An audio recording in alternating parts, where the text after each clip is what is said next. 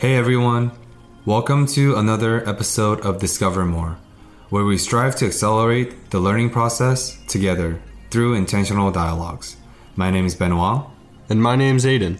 This podcast was built on the foundation of approachable guests, synthesized experiences, and relatable lessons that will help you grow throughout your journey. Thank you for tuning in this week. We hope you enjoy and continue to discover more.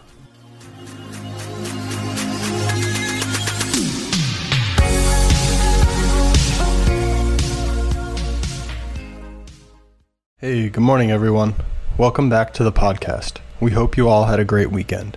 This week, we continue our conversation with Christian Buttrick, one of the most interesting and well-rounded people we know. Christian tells the stories of the near-death experiences that made him question his life and inspired his move to Chicago. This leads to a discussion around the fragility of life, the beauty of helping strangers, and the importance of wiping the slate clean with the people you love. We hope you enjoy this episode of Discover More with us and Christian Buttrick. Thank you. Yes, very well said. And I want to kind of bring it home and circle back for some of the audiences. So it sounds like, Christian, you are almost creating this self-inflicted, self-induced survival mode. Yeah. And what I mean by that is whether you forcefully put yourself in this extremely cold shower mode, or whether you're using this Kundalini yoga and putting your arms up in the air for 5 minutes, your arms get heavy.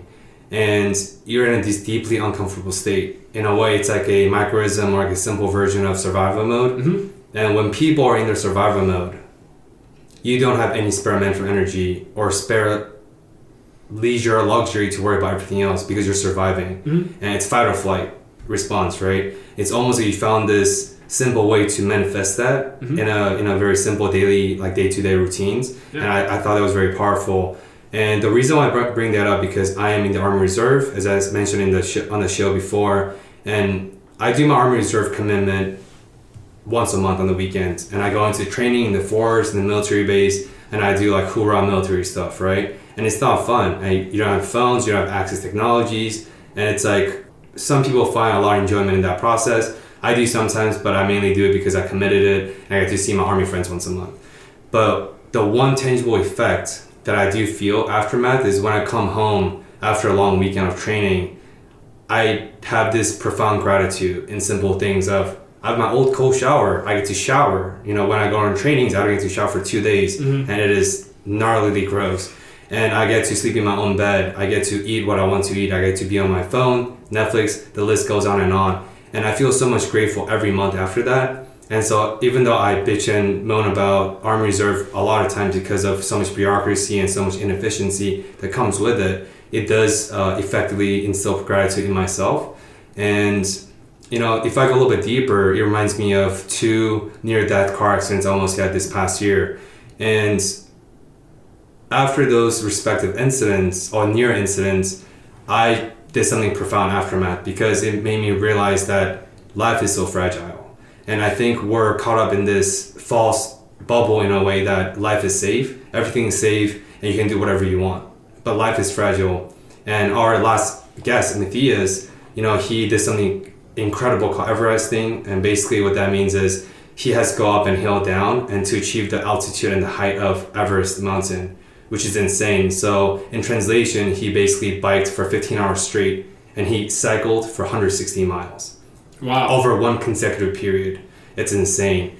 And he did that because he got into a cycling accident on that hill and he kind of wanted to as a mental override to overcome quote unquote trauma or the incident he had because it was a very big accident. And, you know, and those near death experience that gave me the power or the motivation to do something different or to step out of my comfort zone, which is what you did through the cold shower, through the Kundalini yoga, or whatever other practices you do. So I'm curious whether you had something similar experience in the past. If you had some sort of near-death experience, because I think many of us do, but not all of us have the humility or the perspective to reflect upon those experiences, right? Yeah. And so if those did happen to you, what did you do about it? And just tell us a little bit more about that. Yeah, so it's funny because I had 2 near-death experiences in a car within the last year and some change as well. And the first one, I was with my buddy, and I fell asleep at the wheel like late at night, and luckily we hit a guardrail. My car was crap afterwards. And the second one, I was driving up to see the girlfriend at the time in Wilkes-Barre, and it was really bad out. I hadn't changed my tires in a while. I believe this was in March or April of 2018. And I pretty much was on the 3-lane highway to Wilkes-Barre, and it was like late at night, and it was slippery out. It was ice on the roads, and I was going 65 miles an hour. There were cars to the left and right of me, and my car did a complete hydroplane and turned while going 60 miles an hour, where the back end of my car turned completely sideways. So now my passenger door is facing where I'm going on the highway, and the front of my car is facing the guardrail to the left, and I start to slide down the highway, and then my car slides the complete other direction and straightens out as my car is drifting to the left, and I smash into the guardrail on the opposite side of the highway. Luckily, no cars hit me on either side. I didn't have a scratch on me. It went in really slow motion. And on the opposite side of the guardrail is like a 40-foot ravine, and like there was like trees and stuff, and like so if I would have bursted the guardrail, I would have been dead. And if I would have got hit by cars on either side, I would have been dead. If my car flipped over, who knows? It was crazy, and that didn't kill me either. And then not a couple weeks later, this was around the time my dad invited me out to Chicago, and my dad was like, hey, come out here, and you're not like, I wasn't doing that well in my career at the time. I had no interest in it at all. I wasn't giving any effort. I was comfortable with where I was, but I was just it was just kind of like a melancholy existence. You're just kind of going through the motions, trying to get through the day, and do whatever you want to do to like fulfill yourself, whether that's sports or hanging out with people or any of that stuff. And so we had that conversation out in Chicago, and my brother Trent came with me, and he said, yeah, you can use your degree and all that, and maybe it might be a good thing for you. It might be a fresh start. And it went in one ear and out the other. I was like, there's no way I'm moving to Chicago, and there's just none of that's happening. I don't feel like being in some corporate job and all that stuff. I just had no interest in it, even though there was tons of possibilities there, And my little brother at the time was like, dude, like you can go out, you can come out here, man, and it'd be wonderful for you, man, because he went with me too. I was like, I don't know, man, I don't think so. So I come back home, and a couple weeks later, I find out I get this little mark on my arm. It kind of looked like a zit. I just, I picked at it, but it didn't like operate like a zit. It didn't feel like a zit or look like a zit afterwards. And I was like, what is this? And then a couple of days later, it got worse and worse. And I finally went to the doctor, and he's like, okay, we'll give you some medication. So I come home and start taking the medication, but then the swelling in my arm, it was originally cellulitis is what it's called, but then the swelling in my arm, there was this red line that started to travel from the wound up into my arm, up into my lymph system. And then I went back to the doctor when my mom saw that. She's a nurse, so she was like, hey, you should go see him. And he saw that. They admitted me to the hospital right away. Because if it traveled any further, it could have easily just killed me. So I went into the hospital over Memorial Day weekend. I believe that's in May. And I was sitting there just feeling like absolute crap because they were giving me really strong antibiotics through the IV, and like my body felt like I was on fire, and I couldn't sleep well. The girlfriend at the time was just like, she's going out the door, so I was like, everything was just like, God damn it, dude, this fucking sucks. And I just thought to myself, I was like, if I was gonna die in this hospital like tonight, like what in my life would I regret? And I thought to myself, well, you know what, I would regret not going to Chicago and not giving it a chance and not seeing where this life leads me, because, you know, even as great as Bloomsburg is and how well it's treated me over the years, you know, it's just a small town. You know, there's so much possibility in the world, and I would be robbing myself of an amazing experience, and certainly a growing experience, if I didn't go. So after I got out of the hospital, after they cut my arm open while I was awake, and like removed all the infection and shot me up full of lidocaine, real uncomfortable experience. I was like losing all this blood. I was like, oh my God, I can't even look.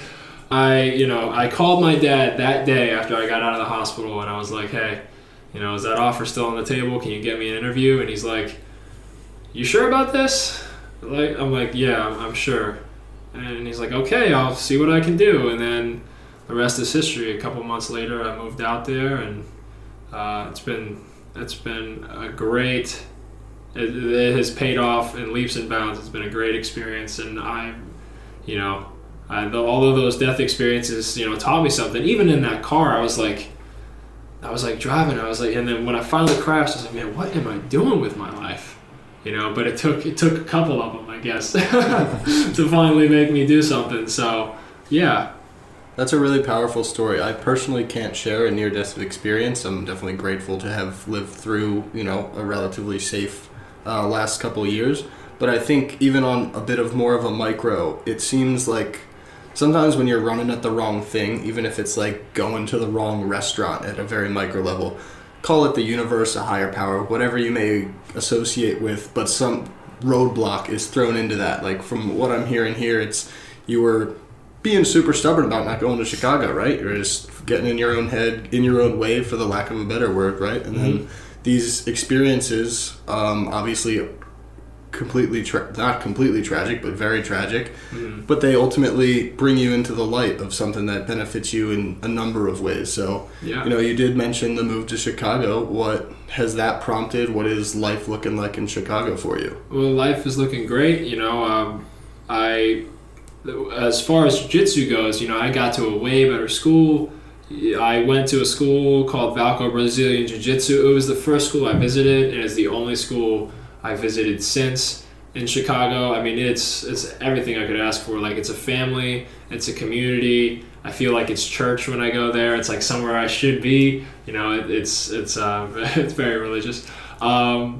The guys there are just understanding and great, and they're just all beasts and killers. Like, they can just, dude, they're awesome athletes, and a lot of them, and they're just tournament winners, and they're winning world championships. Two of my buddies, Jim and Chris, just won worlds at purple belt like 2 weekends ago, and my buddy Justin won bronze medal at worlds in black belt 2 weeks ago, and then I got another friend who won a medal.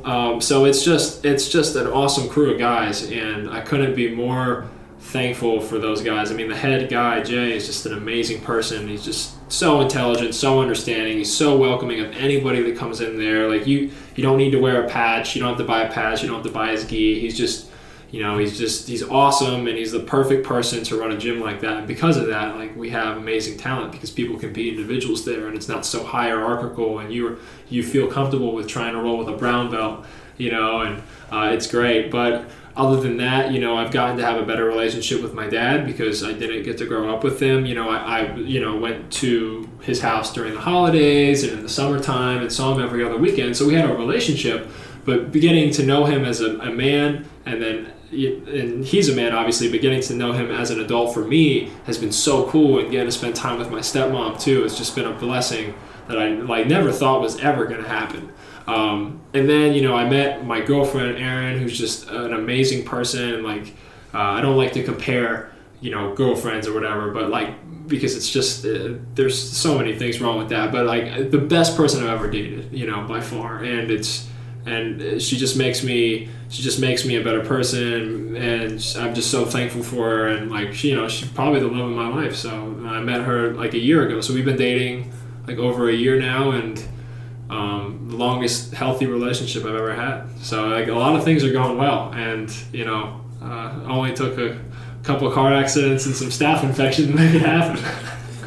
Yeah, it's so powerful, and I just want to quickly acknowledge that your bravery in sharing something vulnerable in public, and it's not every day that people can share something deep to their heart, such as almost dying.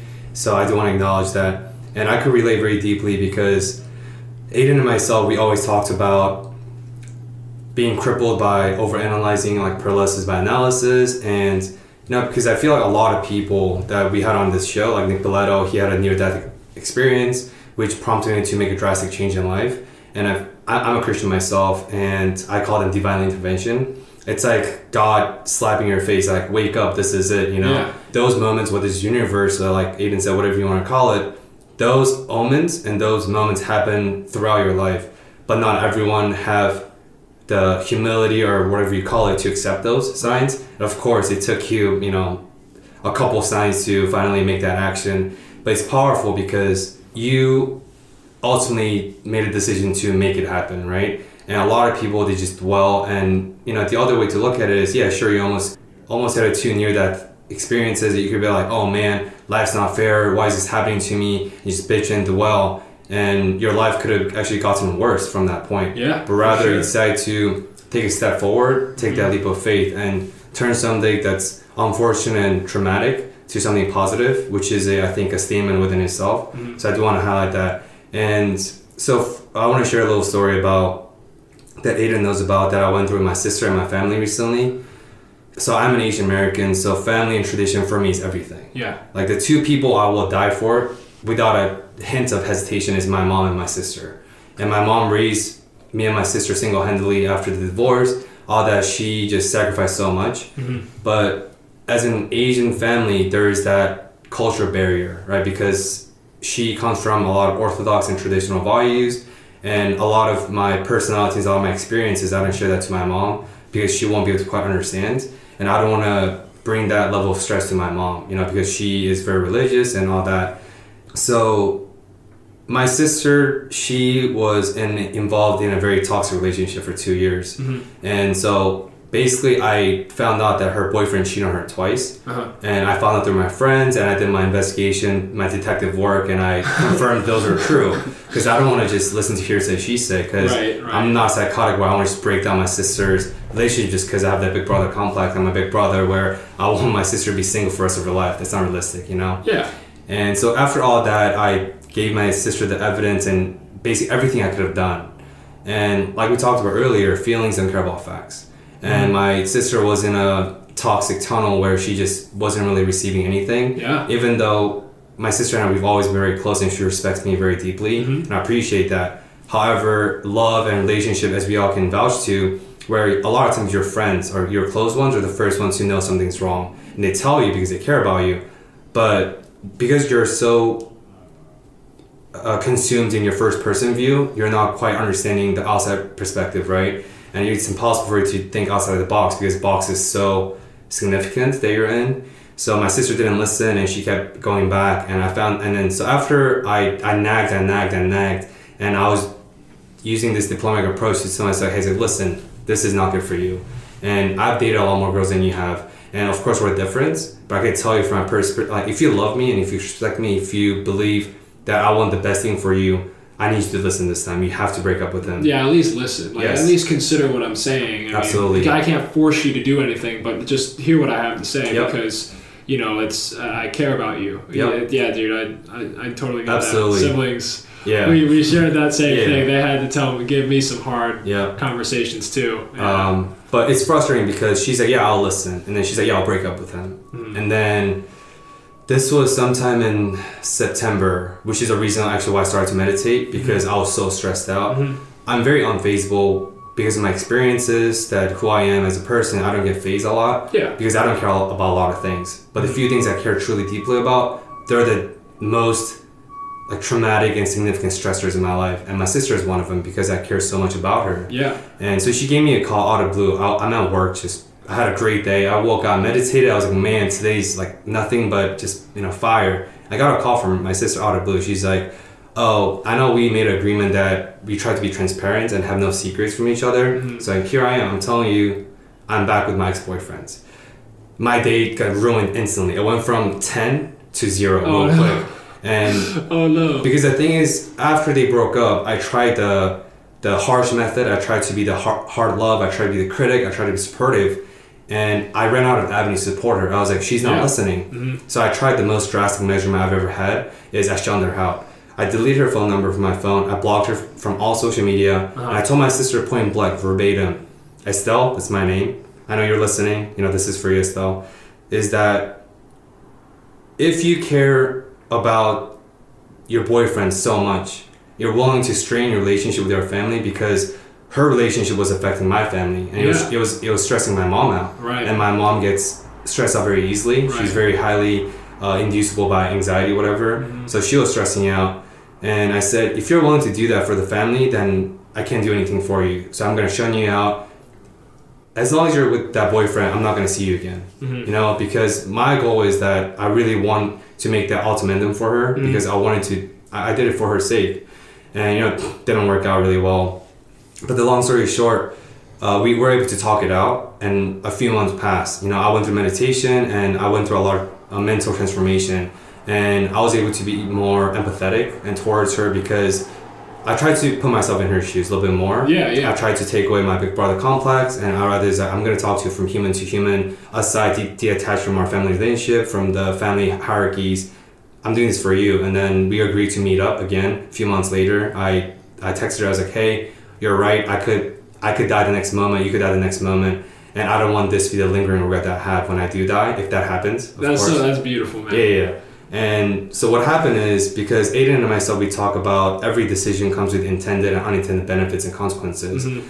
And my intended benefit of the decision of shutting her out was to awaken her, which didn't quite reach that level. Yeah. But the unintended benefit was she visited me in Philadelphia, and we spent all weekend just us two. We bonded aside from big brother, little sister, but human to human has been one with Estelle. Yeah. And because if I love her, I need to be able to embrace her wholesomely for who she is, and I have to accept all the flaws that comes with her. Exactly. And my sister told me aftermath that because of this toxic relationship, that brought her so much closer with our mom. Mm-hmm. My sister told everything about her life, like all her habits, her partying, everything to my mom, because they talked so much, and it was such like a big stressor for my mom. It forced them to get closer. That's great. And it reminds me of what you did, where the intended benefit of going to Chicago is just because you're like, I don't want to regret, but all these byproduct of amazing experience happened because of that, right? Yes. And none of these would have happened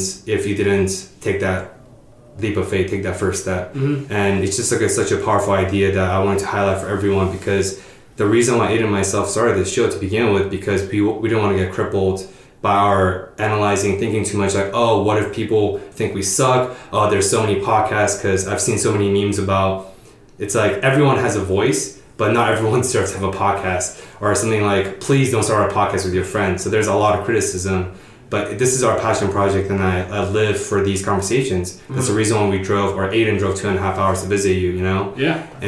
But none of those would have happened without taking the first step, so I appreciate you sharing that story. Oh, dude, that's fantastic. That's awesome. That reminds me of a similar thing that happened between me and my brother. It was just different circumstances, you know? And what prompted, and, you know, resentment, back to the idea of resentment and not being able to say things, it was not long after I moved to Chicago that I was like, wait a minute, some things were just left unsaid, and, you know, I just need to tell, even though my brother knows this, I just need to tell my brother that I love him, and this is what I resented him for. And because I was having, that same day, I was having all these like terrible thoughts, like I felt like something bad happened for some reason, you know, I don't know where it was unprompted, you know, I just was having these thoughts like, oh crap, like, you know, what if he died on the way to work today because I haven't heard from him, you know? And I really felt weird, and I started to think about like how terrible it would be if I just didn't wipe the slate clean with the person that I like love like more than anything. It was like one of my brothers, you know, if I didn't wipe the slate clean with them before they passed or before I passed away. And I was like, you know what, I have to say this. And, you know, while I'm texting it, like I'm tearing up because it was just coming from my heart, and I think it's really, really awesome that, like, you know, that experience is worldwide. You know, like everybody can experience that redemption of self when we like finally break free of whatever constraints we have and we connect with the person that we love. It's like, it's a beautiful thing. and it's like a battle that you're winning, like not only for you but for the person that you're with. So like, you're the person that you love. So that's awesome. It's so much more difficult to make that first step, right? I feel like, and noticing that in both of your stories, it's like all of that momentum that has to, I guess, be fulfilled or get generated to actually have that conversation. But in both of your parts, like, you didn't really give the punchline, but when you had that conversation, is it met with open arms, or I guess it was. more receptive? You build up this whole fake story, I guess, of this is going to be so bad, so many bad things are going to happen. Then when you went through, open arms?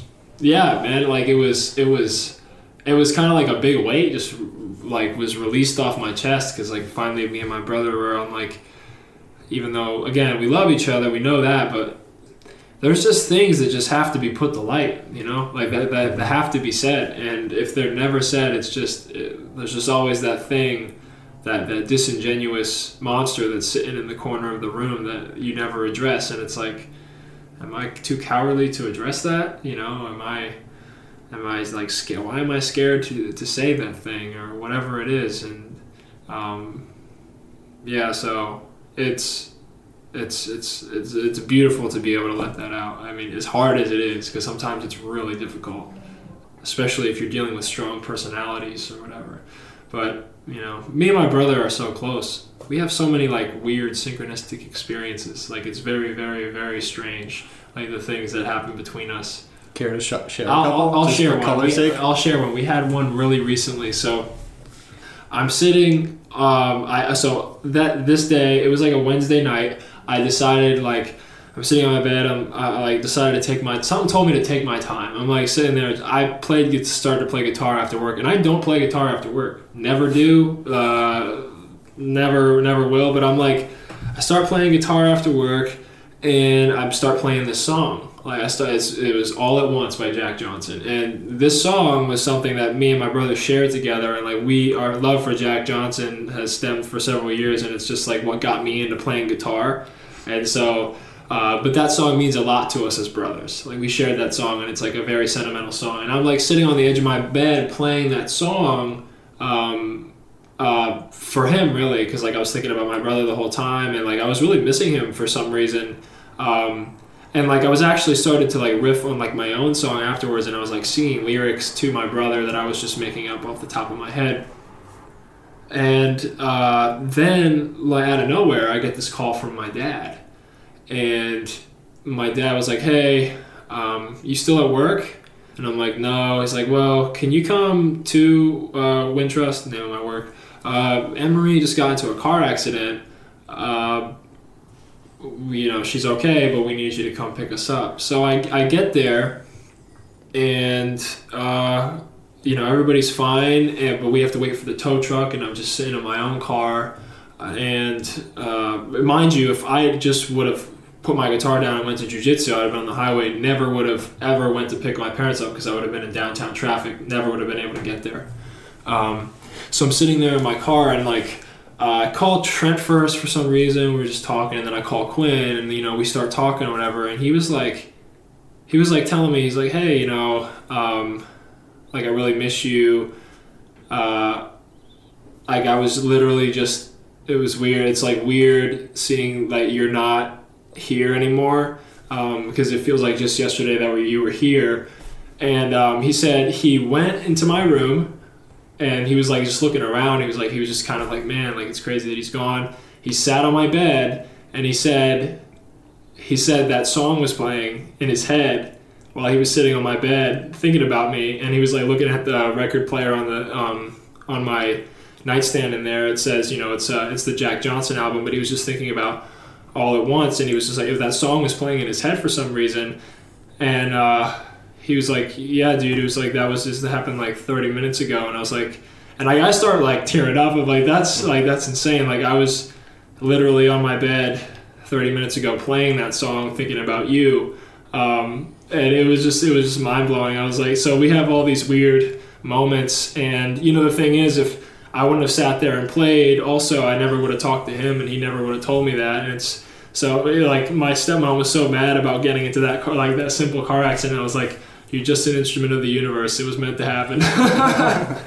That's wow. Yeah, it was crazy. Yeah, Christian, thanks for sharing that. And I see a lot of commonalities between us in terms of community building, the family, and so on.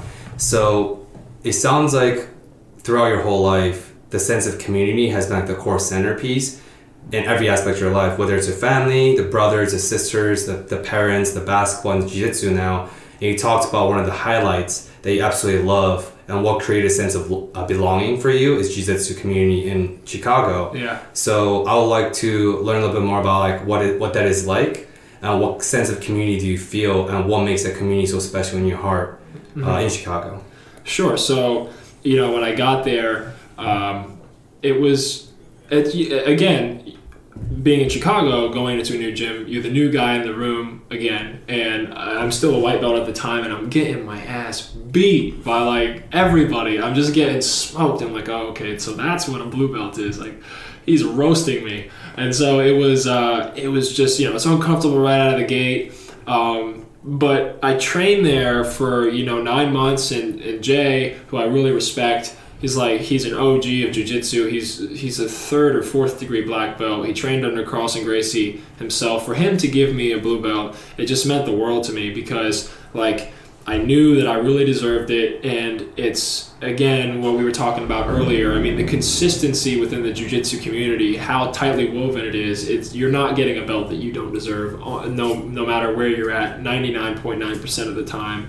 So to me, it meant a lot. And then at that point, it kind of felt like I was initiated into the fold. It felt like I was really part of like that group. I can't really explain it, because you still feel like you have friends there in your community. But when you get, promoted there and your work gets almost like validated by like the head honcho in the room, it means something to you, and everybody else recognizes it, and they're all like, hey man, well deserved, like that's awesome. And so you really feel like now that you're part of something that you're contributing to, and that you're a teammate with, and you're like making the gym better. And now now that I have a blue belt, I'm counted on to during drills, during exercises, I get paired with white belts, you know what I mean? And so I get to teach my little portion to them and help them out with the specifics of a move, because not all the instructors are paying attention to all 60, 70, 80 people on the mat at the time. So it's you become even more part of the group, and it's dude, it means a lot. I know this gets mentioned on so many podcasts everywhere, and Sebastian Younger, when he came on the Joe Rogan Experience, and talked about community and how people really need that sense of community in life to feel fulfilled. I mean, I can't speak enough to that. I think that's so true. And we are not meant to be isolated. I urge anybody. I think if I have one thing to share, if in life, if you feel like alone, if you feel like you don't have something like you belong to, I urge anybody to get out into whatever community that they have and try to find something that they can connect with other people with, because it will provide you with relationships that you never expected, experiences that are not only uncomfortable, but they teach you very important lessons in life about managing managing how you deal with people on a day-to-day. I mean, a lot of people just come home from work and they sit on their couch and watch and play Xbox, and I see that so much, and it breaks my heart, because I feel like my life is exciting, because after work of sitting a 9-to-5 job, I get to go and train how to kill people in a padded room, and it's fun. But also you talk to your friends and you see how they're doing, and you never would have had those relationships if you never got out there and you just got on those mats. And those relationships are beautiful, man. They teach you things, and they provide you with when you're lonely, you have people to go to, and they provide some kind of pillar for you in your life. Especially not everybody has brothers like me, you know what I mean? Not everybody has a basketball team that they can just go hang out with. So it's I think it's very important for people that don't have those things to go seek them out, because it'll be the most fulfilling thing that you do. Yeah, I'm so glad you share that. I mean, we are habitually and biologically wired to be tribal social creatures, right? And that's definitely a big experience that I've had in the last year. I joined an ultimate frisbee team, which is something that that's awesome, dude. Let sit by the wayside a little bit. But kind of going in, meeting entirely new people. We were blessed to come into a team that all knew each other, all super welcoming, but my one friend and I joined completely as the new guys. Kind of obviously took that initial couple months getting to know everybody, but invited us back for the next year, and it's just really fulfilling to be a part of a community, a team, kind of have that team dynamic and learn from people. So I think that's an awesome piece of advice that a lot of people should really hear. I think loneliness is so prevalent in today's society, and that's a large part of it because people a lot of times consider the recovery and the self-care just bundle up and motor through, play Xbox and get things done, but really interacting with and learning from the people around you, I think, is an excellent place to start. Yeah, super well said for both of you guys. And yeah, I think that's super relevant in today's age, especially where instant gratification is so prevalent and you get everything instantly at the fingertips. Mm-hmm. There's something about earning that place, right? Because when you're the new guy in the block, it's not given. You're not accepted automatically. You're like, oh, welcome, you're a family now. No, you have to earn that place that you talked about. Yeah. It's the validation of, I earned this, I worked at it, I have to socialize, I have to meet new people, I have to practice with them, get my ass beat, and like I talked about, it's about earning something. It's like you're working for it, you know? Maybe it's different from like farmers and stuff, but it's something you earn for and it's not given by you by default. So it's a very powerfully said. Yeah. And also the whole thing about communities is you're getting a lot, but also I wouldn't underrate the value of just being able to give anything back. Like you're helping other people, like with whatever you do to contribute, whether it's a yoga class or it's just a community service thing or jiu-jitsu or you go to a rec league. Like when you become friends with people or whatever, you help them too. You help them, and like you can be somebody that people can go to, and that's also fulfilling because if you're helping others and getting what you need, like it's a pretty good life, man. I think that's really, really important. So the power of service, it sounds like. Is that something that came into play at an early age? I guess we can come all the way back to family dynamics. Power to serve with your brothers and sisters. Yeah. Is that something that I guess was taught at an early age, kind of doing as much as you can for the other people? Yeah. Well, my parents are giving people, and they kind of instilled that in us. It helps you when you give, and it's rewarding on so many different levels, and really, like it's weird. Like you do something very simple for somebody like a stranger you don't know. Like sometimes you just receive this giant emotional surge of like happiness, and it's something that it doesn't really rival. Like that experience isn't rivaled by many things. When you do something random for something kind for a stranger, I don't know why, but it's the best feeling in the world. So yeah, I mean, to give and to serve and just kind of be there for other people is, I don't know, I definitely think it's one of the most important things that I've been put in here on this earth to experience and to do is to help others and to serve as much as I can. And we do that in little ways, right? I don't think that you can, again, help other people before you help yourself, and like you shouldn't try to save the world, you should try to save yourself first. And I think a lot of those other things will come with that. Yeah, the impact of it is undeniable. I mean, even it was 2 days ago, I'm walking to the gym, had kind of a stressful week, going down into the gym. Some lady just comes over and asks me how to get to the FedEx store. Mm-hmm. And instantaneously, it's like, I know where that is. It's down there on the left. And just like that initial just helping someone out completely turned a mood around. Mm-hmm. And kind of the flip side of this is empowering others by asking them to do something for you. So I heard of this, I guess, concept, especially when dealing with homeless people or people asking for money or just any kind of like begging sake of, hey, can you help me out? Just asking for charity in some way. But the most empowering thing you can do is say, all right, here's some money, but pray for me or do something small for me. That way they feel empowered to have some sort of purpose in giving back to you as well. That's awesome. Right? Yeah. So it's like both sides of the coin. Give me prayer. You will give me prayer for this $5. But, reciprocity, what you give out kind of comes back in things. So that was just like an interesting like mental shift I had on that idea of service, of, not only serving others, but empowering them to serve you as well, which I think is a good lesson to be learned. Yeah, absolutely.